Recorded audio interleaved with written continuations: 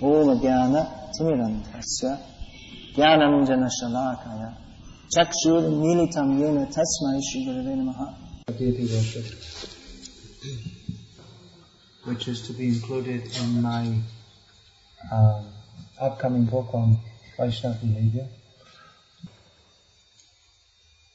The underlying theme of that book is conscientiousness in Krishna consciousness, understanding that everything in Krishna consciousness should be done for the pleasure of Krishna as given to us by Guru, Sadhu and Shastra. So this point of deity worship, this should be taken very seriously. My general observation is that it's not taken, in many places it's not taken seriously enough. It seems that in many cases deity worship is taken up as a kind of sentiment or something like that, like playing with dolls. The actual standard for deity worship is that one should be initiated. One should worship deities, should be initiated. Specifically, mantra diksha, that's what we call Brahminical initiation.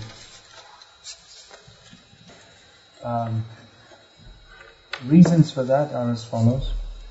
One reason is that in deity worship, certain mantras are to be recited, which are only allowed to be recited by Brahminically initiated persons. It's also expected that Brahmins, they have very high standards of purity and cleanliness that are essential in deity worship. And they also have knowledge of what they're doing.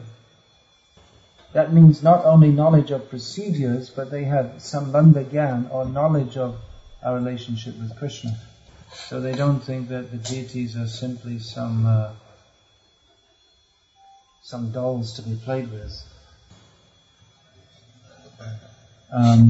Prabhupada he had very strict standards for deity worship, which to a large extent just not being followed nowadays. In the name of time, place and circumstance or whatever.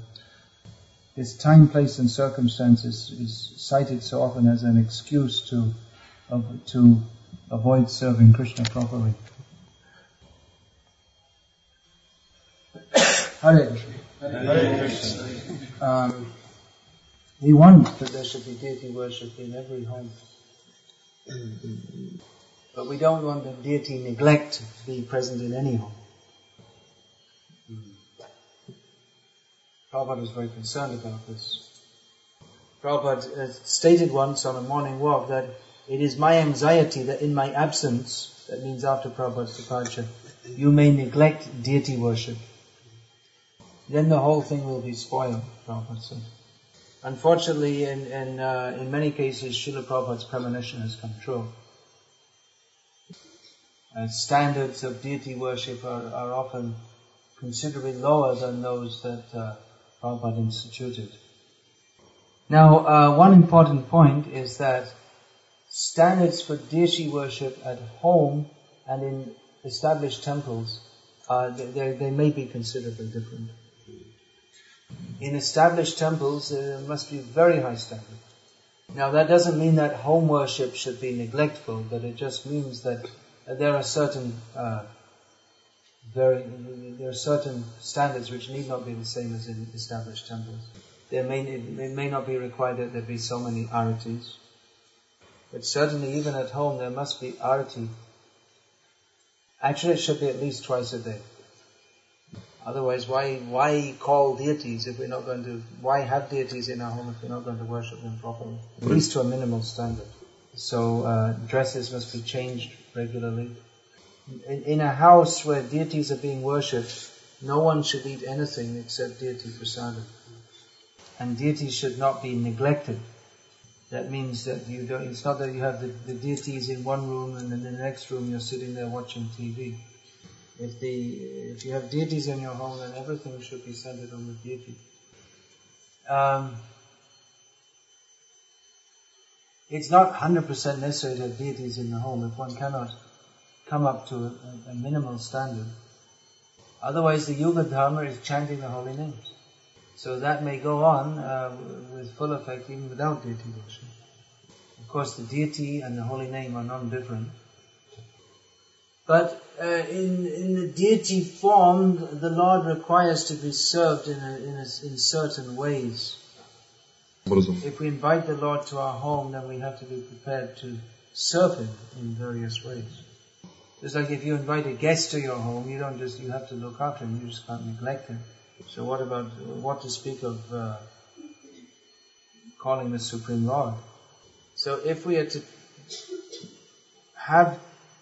worship deities, then we have to be prepared to undertake we have to be prepared to make the sacrifice, and there may be some difficulties required to serve Him. The deities, they are the persons, the Supreme Lord, persons. So we have to serve them according to their need, not according to our whims. So performing deity worship means we have to perform activities daily in the service of the Lord, and persons who are not prepared to do that, they shouldn't undertake to do so. In all cases, the attitude should be how to serve the Lord to the best of our ability. Now, one very important point is that one has to have blessings from one's guru to undertake deity worship. If one is awarded Brahminical initiation, that is in and of itself just like a license for worshipping deities. It is a license. Yes. Второе посвящение, если преданный получает второе посвящение. Authorization. But nevertheless, if one is to undertake personal deity worship, he should still take permission from a guru. There are many factors to be considered. If, for instance, in the home, one is living with non-devotees who may be offensive, or who may make all kind of play music loudly or something like that, it's better not to call deities into that situation. Now, one has to consider if there's only one worshipper and that person becomes sick, then who will continue? Who will do the deity worship? Once started, deity worship should not stop under any circumstances. That means that if one morning you wake up and you can't move, you're just so sick all of a sudden, which happens, at least it happens to me probably a few times a year like that. There has to be someone else present who can continue the worship. Not that it can just stop for 2 or 3 days until you get better. Now one has to see if one has a stable situation also. This may not apply so much in Russia, but in countries like India and America, people are working so hard, they hardly have time for regular sadhana, what to speak of extra deity worship.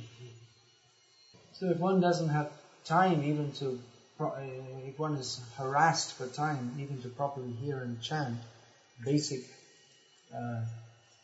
minimum, then why take up deity worship? It doesn't make any sense.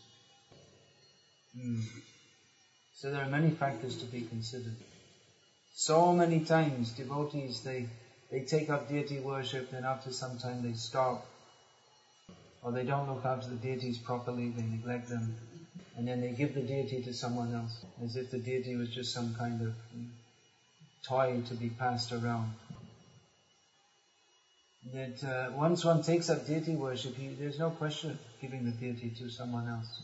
Unless one is very old and then cannot continue, then he may give to sons or disciples to continue.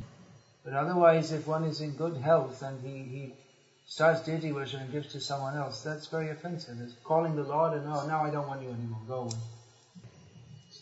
Sometimes already someone gave me the deities, But you shouldn't accept. You should. If someone says you take the deity, you just say, "I have to take permission from my spiritual master." Similarly, people tell me, "Well, I bought some deities." You cannot buy deities. It's not like you go to the bazaar and buy a block of soap. I bought these deities very cheap. God, you cannot buy God. That if one is to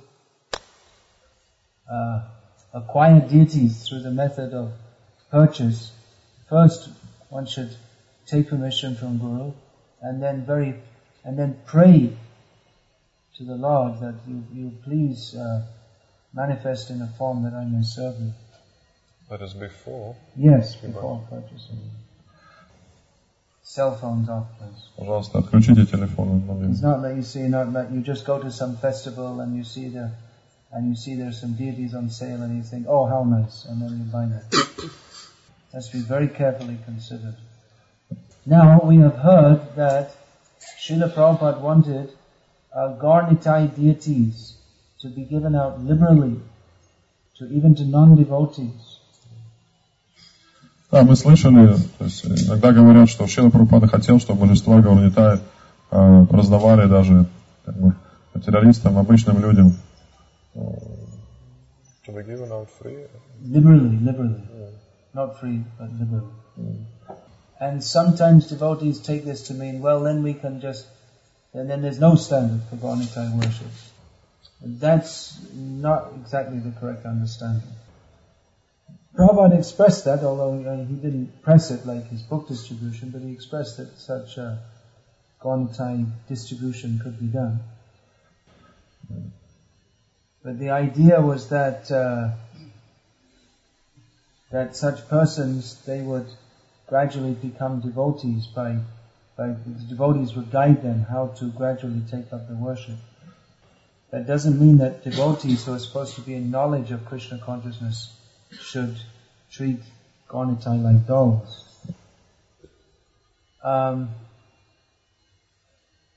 Gaurnitai are very merciful, but that doesn't mean that they're very merciful doesn't mean that we can just treat them badly or neglect them and we will still get their mercy. Now, many times I think devotees may not even be aware that they are actually they're not treating their deities properly, because they're not aware of what is required in deity worship. They have some kind of sahajya idea that the deities are just, whatever I like to do for them, then the deities are happy. So, and at least if we're going to take deities, at least everything should be kept very clean. Fresh flowers every day. Krishna is very fond of flowers. One point is that we can also do worship to the picture form of the Lord, who does not require, in the picture form it's not required that we do puja, although puja may also be done. There are many families in India, now they've lost their culture, but many families who worshipped a picture form of the Lord over many generations. It's the main deity in their home. So in that form, the worship can be very simple if we keep pictures. Actually, Prabhupada's, I'll tell you what Prabhupada's standard was for deity worship, and you'll be shocked. You won't. Maybe you'll be shocked. You should be. Prabhupada's standard was that in preaching centers, there could be what was called a Guru Gauranga altar. That means there would be pictures of the parampara acharyas and a big picture of the Panchatattva. That was the worship in many ISKCON centers. And to worship in the Guru Gauranga altar in a preaching center, it was allowed that one not be a Brahmin, but at least one should have Harinam, first initiation. Then in a more established temple where specifically ISKCON should have their own property, shouldn't be in a rented house, then they could have Gaurnitai deities. If there was brahmanas to worship. And after some years of or some time of Gaunitai being worshipped, then Radha Krishna could be established. And Prabhupada wrote that deities should not be established in a temple unless there are 12 initiated brahmanas present there. Minimum. Because brahmanas are required for worship and for cooking. This is the actual standard. Unfortunately, there hasn't been much endeavor to maintain this standard in ISKCON after Prabhupada left. But we should take this very seriously. So we want that there be deity worship in every home, but devotees should come up to the proper standard. Another thing is that when householders were living close to an established temple, then Prabhupada said that they needn't do home deity worship, they should just come to the temple and serve the deities in the temple. There are many points. Even some very basic points about deity worship. I see many devotees, they don't know, even though they may have been worshipping deities for years. For instance, they blow the conch, pour water, and then put the conch vertically on the pot with clean water. Which means that any drops of water which have touched where the mouth is touched, that will fall again into that water which is meant for cleaning, for purifying the conch and contaminated it. So it should be rested horizontally, and then again purified before being blown again. Or again, sometimes you see devotees, they blow the conch with their right hand, then put it in their left hand, and pick up the water for cleaning with their right hand. Their right hand is already contaminated from blowing the conch, so when they touch the water, which is supposed to clean it, they again contaminate the whole water. You may not understand these points. If you're brought up in Brahminical culture, then it's a very natural, normal thing. It's just, people don't need to be told. Unfortunately, we've been brought up in mleccha, lack of culture, and even if we're told, we don't understand. Now in Russia, it seems that many devotees, they got the point that after offering, you don't place the item back on the plate. But they don't understand why, which is obvious when they, after offering the conch with the water, they put it back on the stand on the plate and then lift up the stand and the conch and put it off the plate. But as soon as you touch it to the stand on the plate, even if it's just for a moment to pick them both up together, then the whole point of taking it off is spoiled. The point is that we shouldn't mix up offered and unoffered items on the same plate. То есть смысл в том, что нельзя смешивать предложенные и непредложенные предметы. Those items, they purify us because they are Krishna's prasada. That's why we touch our hands over the flame, or the water which has been offered to Krishna, we throw on our heads. But from Krishna's point of view, that's already been offered to him, and so it shouldn't be touched to anything which is not offered, or not even put on the plate. With that which is not put on the plate. Yeah, the offered item shouldn't be touched to the plate. That's the reason they're put off the plate. But if you touch it onto the stand and then take it off, then you miss the whole thing is spoiled. I've got many details I've written here. I don't know how much we should get into them all. Just like we should, when we're worshipping the deities, we should be dressed in devotional clothes, with tilak. Not that we come home from work and then in our kami clothes we just rush on the altar and without taking a bath we do some kind of offering and then eat something. That's not acceptable. Here I've written something about the peacock fan. So in Hari Bhakti Vilas it stated it should be offered from Shivratri to Kartik Purnima. In other words, during the hot season. Which is because the peacock fan is for cool. So sometimes devotees follow that very rigidly. As soon as Shivratri comes, they immediately start offering the fan, even if it's snowing outside, which it will be in Russia, because Shivratri usually comes in February. Whereas in India, at the end of February, it's already, the winter's over, it's hot again. In most of India. You see all devotees are dressed up in chadars and they're fanning the deity. And that's another point. Sometimes you see the devotees are all dressed up in chadars and the deities have just got light clothes. We have to think how we have to keep them warm also. In Rajasthan in the winter it's so cold that famous deities there, Srinath, they cover up his whole body except his eyes, his nose and his mouth. They dress him so warm. And different kinds of oils are offered as different seasons. Some like chandan oil is very cooling, so that's suitable for the summer. Chandan, kaskura, these are suitable for summer. And then for winter, hina is very heating, that's very good to offer to deity. Летом предлагают Hina, kasturi. Я об этом They don't know. Yes. Anyway. But it's good if they should, I mean, at least if they're worshipping in a temple, where they have offering oils, they should know this. And chandan is good for summer, kasturi and hina. Yeah. Oh, kasturi is good for winter. Oh. Yeah. It's heating. It's kasturi. One thing I see it's quite common in Eastern Europe and Russia is they offer the incense and then they put it out. I can never understand why it's lit because it's for the pleasure of the Lord. And actually it's very nice. It's even when not offering arati, there should always be some incense burning for the pleasure of the Lord.